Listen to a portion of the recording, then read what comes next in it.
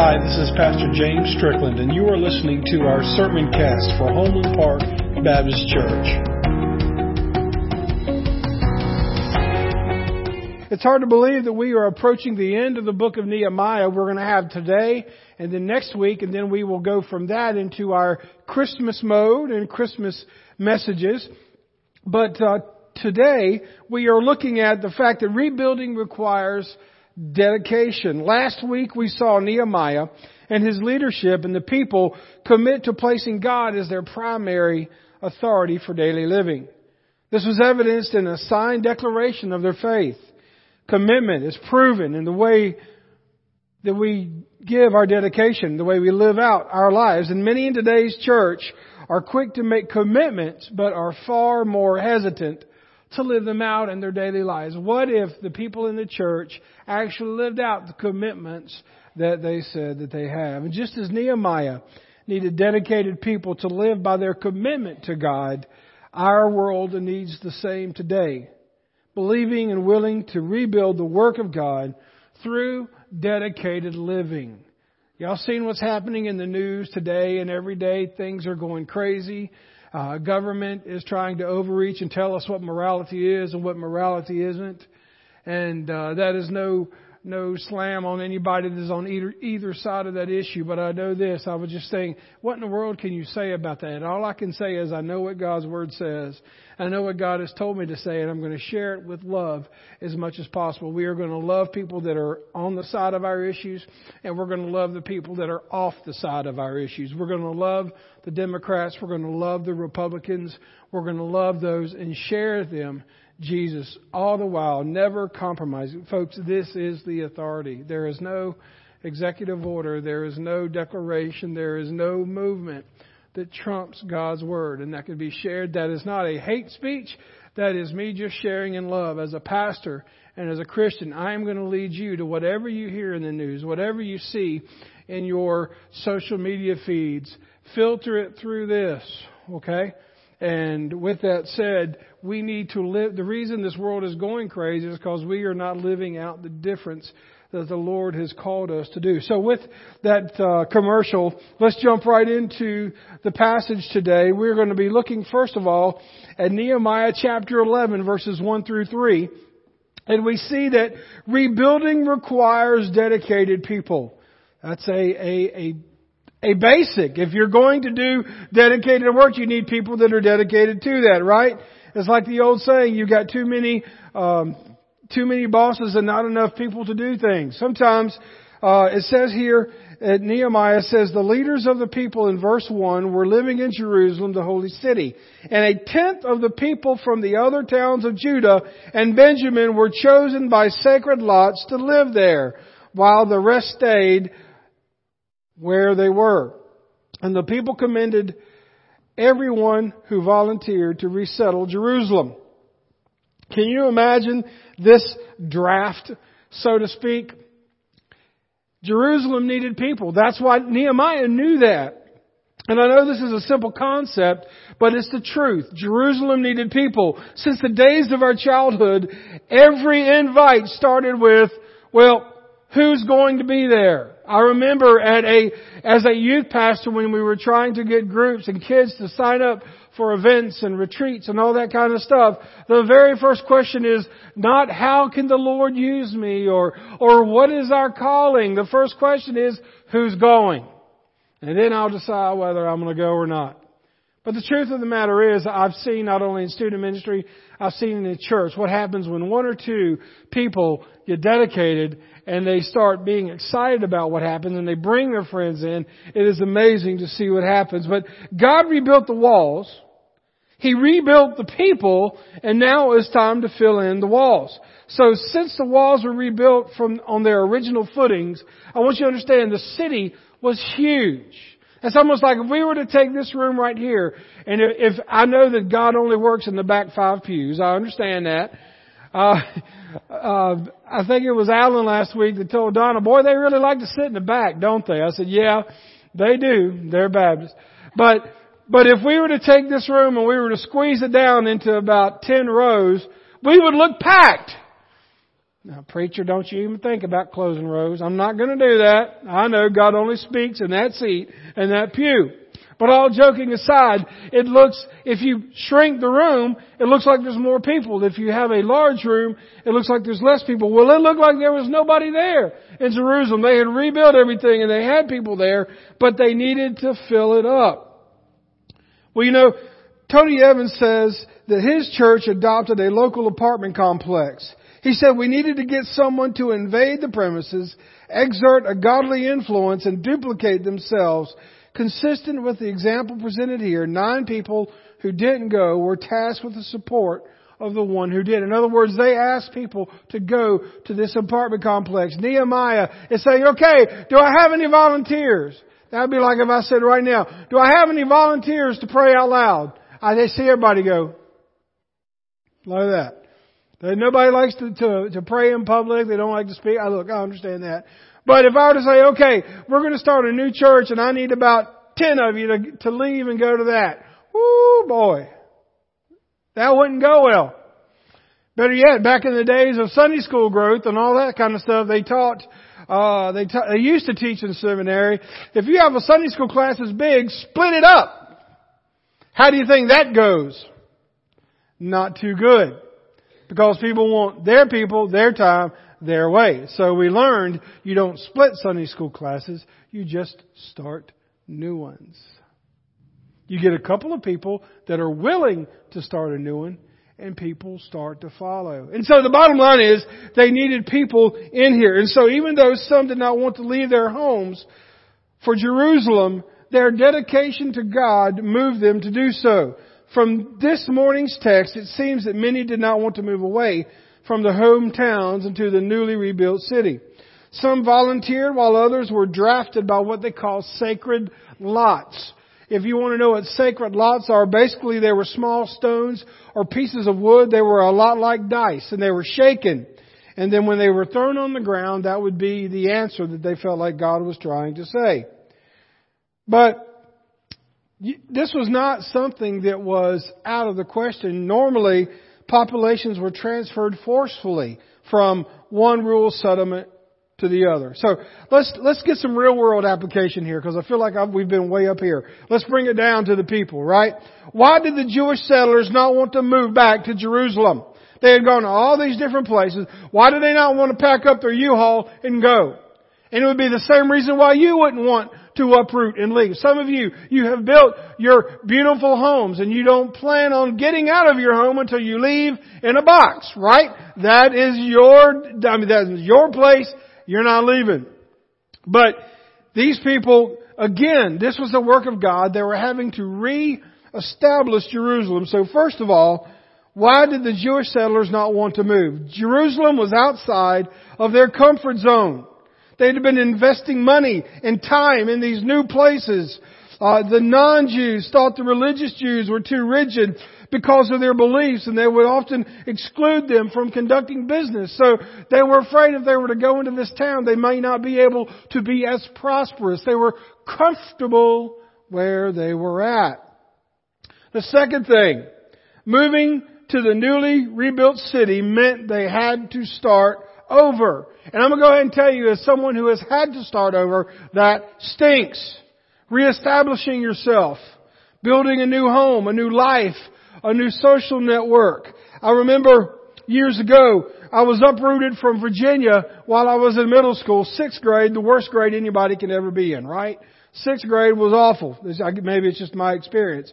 But I went from Chesterfield, Virginia, which was right outside of Richmond, to Lyman, South Carolina. And I didn't even know at that age that it even existed. But we moved there. We had to uproot. I was taken out of school and we had to start over. And when I went to the school, I could coast for about a year and a half because they had not yet covered things that I had already covered. We didn't have a choice though, right? If we wanted to eat, if our dad wanted to work, we had to go. So Dad went to where the job sent him. And if we had not moved, the truth of the matter is, I'll tell you what, if my dad had decided, you know what, I'm not going to move, we're going to do something else, I wouldn't be here today. Because God used that move. God used those things to mold me and to bring me to where I am. I wouldn't be celebrating 30 years of my beautiful bride on Monday. I wouldn't be able to be the pastor of Holman Park Baptist Church because I didn't want to start over. It was uncomfortable. But yet God is calling these people. He's saying, trust me, I'm drafting you through Nehemiah. I'm drafting you to come in and be a part of this. We see also that there were higher expectations to live a God-honoring life. Those living in Jerusalem would be in a culture that expected stronger obedience to God's Word because they were living so close to the temple. It's kind of like the difference between going to a private Christian school and a public school. I'm going to go ahead and tell you, just because they have a mission statement that says that they are a Christian school does not mean that there are not non-Christian things going on there among the people. Just because it says it's Baptist or Presbyterian or whatever, it does not mean that everybody there has got the same intent. Just as if it is a public school, it doesn't mean that everybody is hellions and there's not an opportunity for Christians to have an impact on that place. But the thought is, if I go to a Christian school, what? I have to act like a Christian. So this was them saying, look, if I go back to the mother home, if I go back inside the walls, I can't do the things there that I'm doing right now. So there was that thing of, I don't know if I want to live under those higher expectations. The third thing is they were seeking God's organization, verse 3. Notice it says in verse 3, here's a list of names of provincial officials who came to live in Jerusalem. Most of the people were priests, Levites, temple servants, and descendants among servants continued to live in their homes in the various towns of Judah. What we see here, basically, is that God gave Nehemiah a plan. He gave them a plan, and He helped them to organize the neighborhoods and the people. Just like, believe it or not, guys and gals, men and women, God has a plan for you, whether you are 8 or 80. God has a plan for you as a husband, as a wife, as a boyfriend, as a girlfriend, as a grandmother, as a grandfather, as a leader, as a teacher. God has a plan for us just as He had for them. And if you don't believe me, I've shown you, I believe, 2 verses up here that if you can't see it, the first one is 1 Corinthians 14:33 that says, "For God is not a God of disorder, but of peace, as in all the meetings of God's holy people." Folks, if there is confusion, that means that there are things that people are doing that are not according to God's will. Because where God is, there is peace. It does not mean that it's going to be absent of conflict, but it just means even in the midst of conflict, there will be peace to know that you're doing what God has called you to do. The second thing is in 1 Corinthians 14:40, it says, "But be sure that everything is done properly and in order." Folks, let me just go ahead and tell you this. You cannot have a life filled with chaos and say, "Okay, God, bless it." It doesn't work that way. God doesn't meet us on our terms. We don't manipulate God. We can't say, "Okay, God, this is my plan for right now and this is what I'm going to do, so I want to see you make it happen." When's the last time God's ever worked in your life like that? He hasn't worked in mine like that. We cannot bring God our chaos and expect everything to be ordered. Now, I'll tell you what, if you bring God your chaos and you yield to Him and you yield to His Word and you bring your bunch of broken toys and you lay them at His feet and you give Him the access to take those things and to remove the things from your life that you don't need, that are hurting you, and to piece back together the things and the people that you do need in your life, that's a different story because you're giving God your will. Your will is becoming His will. And so, the dedicated transplants, again, they needed people in Jerusalem. So the 10th of people in all of these cities, they came in and they came back to the main city and they were making an impact. Some of you, in the recent years, you have come back to this church, and it has made a difference. I tell people all the time how blessed we are. We are not any better than any other church, but I'm telling you what, God is doing things here. God has got people here of all ages, and we are grateful for that, because it takes people. People want to go where people are. And if people are coming to Homeland Park Baptist Church to get something out of it, as far as like, make sure we have this program and this and that and the other, then people are going to be sorely disappointed. But if you come to Homeland Park Baptist Church to find a place that is in the middle of a community that is thriving and people are looking to serve the Lord, then this is the place. It has amazed me to see how God has used you all here. It's an opportunity to connect with God and others. It's an opportunity to serve. It's an opportunity to have an impact on a hurting community where, quite frankly, others fear to tread. I love it when they say, "Hey preacher, where do you preach at?" Homeland Park. They go, oh. And, I just feel bad for them, because I don't have that same feeling that they have when I hear that, because I guess I've been here long enough to understand is that there is an honesty, there is a resilience, there is the people of Homeland Park, and even those that have moved out but yet are still being a part of our church. We're seeing this not as a relic to hold on to, but an opportunity to do ministry in a hurting place.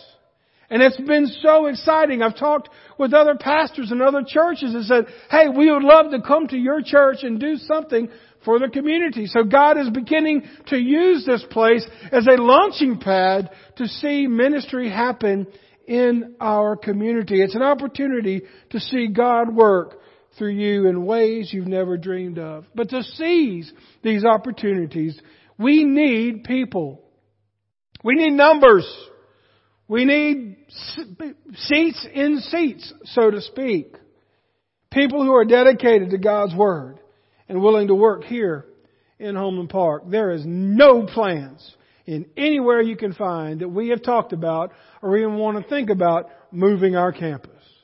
We're not going to move our campus. We're going to stay here as long as the Lord allows, because this is where God had planted us ever since Miss Francis ministered to Tin Town right behind our church in that activity field where there was nothing but 10 shacks. And she was ministering to people, and they were having Sunday school classes in the grass because they didn't have a building to meet. And that's what we came from. And that's what we need to get back to. The second thing we see is that God's kingdom agenda must become your focus. We see this in verses 27 through 43 of chapter 12. And as I say focus, I'm going to remind you of something. Do you remember this? This was from Nehemiah 6 verse 3. What is focus? Focus is discernment plus determination equals focus. We have preached and talked about discernment. We have talked in the previous messages about determination. And now we're seeing how they come together for this kingdom focus that these people had. It said in verse 27 of chapter 12, we've gone a whole chapter. So I know y'all were thinking, is he going to read all these names? No, I'm not going to read the names. We're going to go on to chapter 12. And it says in verse 27, for the dedication of the new wall of Jerusalem, the Levites, which were the priest helpers throughout the land, were asked to come to Jerusalem to assist in the ceremonies they were to take part in, the joyous occasion with their songs of thanksgivings, with music of cymbals, harps, and lyres. The singers were brought together from the region around Jerusalem and from the villages of the Neophytes. They also came from Beth Gilgal and the rural areas of Geba and Asmaveth. For the singers had built their own settlements around Jerusalem. The priests and Levites first purified themselves, then purified the people, the gates, and the walls. I tell you what, I used to love, especially when I was younger, I used to love to go hear bands play. And I was that kid that me and my friends, we would be the first one in line, try to get there, push to the front, because it was general admission. You didn't have Ticketmaster back then and all these other things. And then after the show, you go find where the buses are, and you hang out and you try to get an autograph, talk to them or something like that. But it's just something, as you go to these things, like if you've ever gone to, it used to be the Bilo Center, what is it now? Bon Secours. You go to Bon Secours, all these big places. Like I remember a couple of years ago, we went to go see Trans-Siberian Orchestra. Woo! What a show. I mean, they must have had 20 semi-trucks parked, filled with stuff. You get in there and you see all this stuff, and you know that when you see all these semi-trucks, you see all this equipment and all these people, you're walking in saying, boy, that's exciting. And so what we see here is that all these people have come that have led in worship, that have now come home to lead worship right here. And we are looking for, we are begging, we are praying for people. Find a cymbal, find a lyre, find a guitar, find a drum, find a kazoo, whatever you can find. Come in and let's praise the Lord and be excited about it, because where people are excited, that is where people want to be. And it says in verse 31, Nehemiah led the leaders of Judah to the top of the wall and organized 2 large choirs and give thanks. Yes, Nehemiah put in the work to organize the choirs. Their purpose was not to perform and to get accolades. Their only purpose was to give thanks. Let me ask you something. Would you sing more if you knew your only goal was to give thanks to God? When we sing, shout to the Lord, or where we sing a hymn that we don't normally sing, and when we're doing these things, are we thinking, okay, let's sing so we can get to the sermon? Or are we singing to give thanks God for what He has done for us and to be able to shout to the Lord, or say how great Thou art, or to thank Him for His amazing grace? So we see, as we continue to read through there, that there was a south side choir that basically it says that one of the choirs proceeded southward along the top of the wall to the dung gate. Well, I'll just go and tell you, they drew the short straw on that one. If you remember back where we talked about the gates, they got the less scenic route.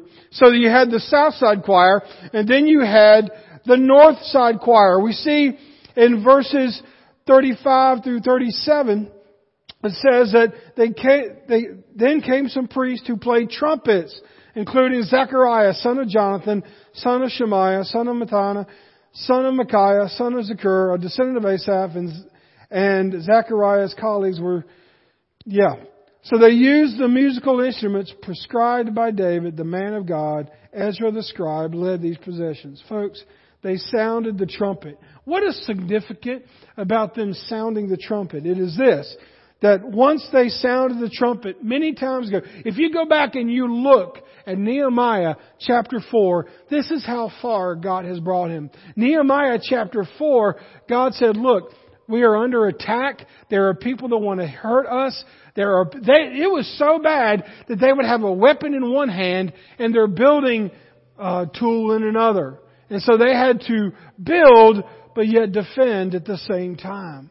And if they heard the trumpet sound, they were to stop everything that they were doing and go to where they heard the trumpet sounding and fight. But isn't it great they never had to do that? Because God fought for them. So the first time they hear the trumpet sound, it is in worship of God to give thanks to Him.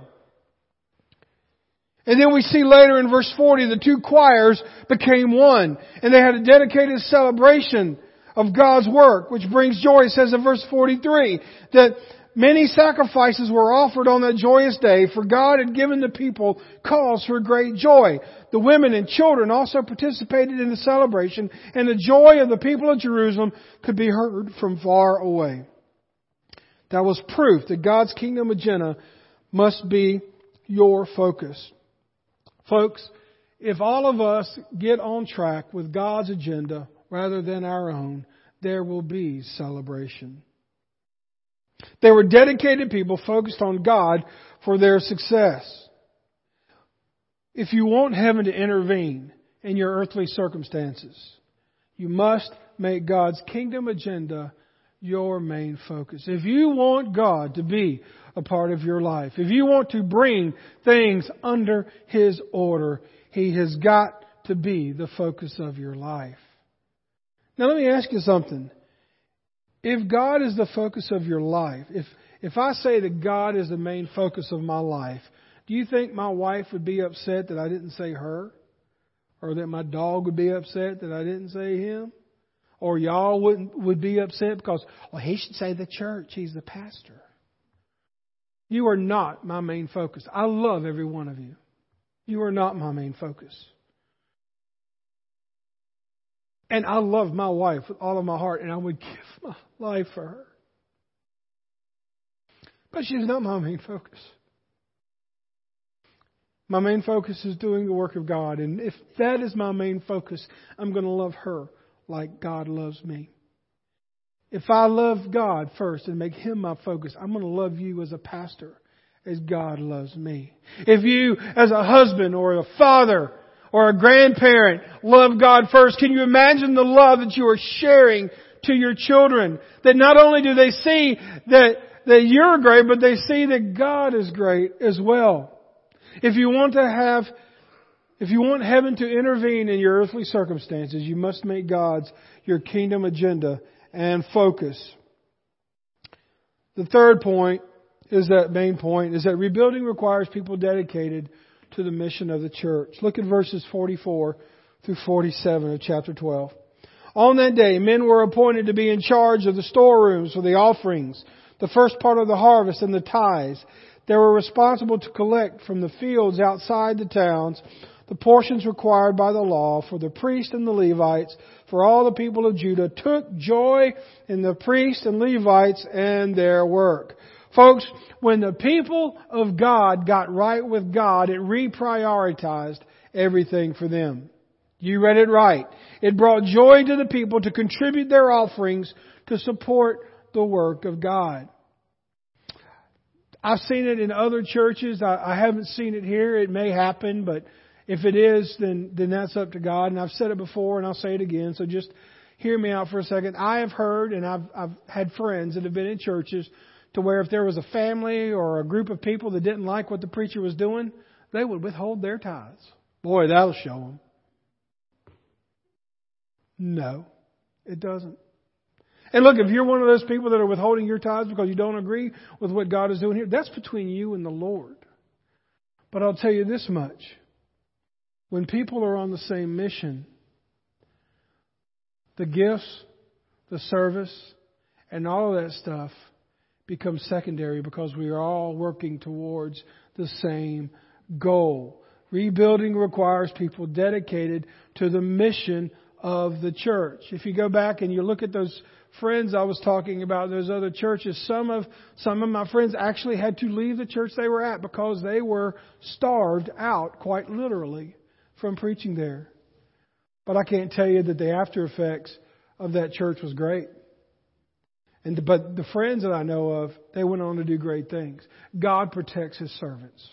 God looks over His service. And God looks over His churches and His people that place Him at the center of their mission. It was a day here of consecration where holy things were set apart for the Levites, speaking about separating things just for God's use. And then it says in verse 45, they performed the service of their God and the service of purification as commanded by David and his son Solomon, and so did the singers and the gatekeepers. Now I'm going to meddle here for just a minute. I'm going to step on my own toes, and I hope that it steps on your toes. But if we want to be dedicated people of God, we need to be set apart to use Him. And as we see in verse 45, being set apart to be used by God means that you and I are pure. Being pure before God was important to them. That is something that has been lost on today's church. I'll go ahead and tell you now, if let's say that Don and I stopped somewhere for breakfast and I was lucky enough to have some biscuits and gravy, that would have been awesome, but I don't try to eat that much anymore. But let's say I had a big old plate of biscuit and gravy, and I come in here and I had a oopsie, which I normally do, and I had gravy all up and down my shirt. People, "Oh, preacher, you've got some gravy on your shirt." Donna would say, "You need to change that shirt." Right? I don't work this hard to make you look that good for you to come in here with biscuit gravy all over your shirt. Of course I would change. Of course I would be like, well, I better not. You ain't walking into this church with biscuit gravy on all over your sweater. But you know what? It's not, you want to make sure you look good in front of people. You don't want to have biscuit gravy all over your shirt. But I'll tell you what, there are many people that are walking into churches every day, and it may be you and it may be me, but we walk in and we've got our souls are stained with sin. You can't see the biscuit gravy on the shirt, but we hide it well. But the reason today's church, when I say today's church, I mean as a whole, are in the shape that we are in is because nobody is taking being pure before God seriously. And I will go ahead and tell you that there is no way you in your own strength can be pure in front of God. That is why you and I, we need Jesus Christ to do that. We need the blood of Jesus Christ to not only forgive us for our sins, the one time where we have the big conversion, but it is a daily process, minute by minute process. The Bible says that for all have sinned and fall short of the glory of God. Not fell as in one time. It's not like, I was a backslider, but Jesus saved me and everything's been perfect. No, it is not the way it happens. Even Paul, the Apostle Paul, writes in Romans 7, look, I want to do what's right, but every time I try to do what's right, there's another law or nature within inside of me. My sinful nature keeps me from doing right. I try to do what's right, but doggone it, I do it wrong again. But then he realized that although he struggled with that sin, that Jesus forgave him. His blood was forgiven. It forgave his sin once and for all. You are pure before God because Jesus Christ has forgiven you of your sins. And if you're not pure right now, all it takes is praying, God, forgive me of this sin. Get the biscuit gravy off of my shirt. Get the sin out of my life. I confess that, and I'm going to turn from it and do my best not to do it again. That's called God's grace. That's called God's mercy. The people who left their homes to go to Jerusalem, their dedication paid off. God's people dedicated themselves to God in the holy city, and it became the central hub of a renewed nation, strengthened by God once again. From the moment God gave Nehemiah the burden to rebuild the city, God was already working in the lives of those people that were getting ready to move into the city. There is a desperate need today for dedicated people.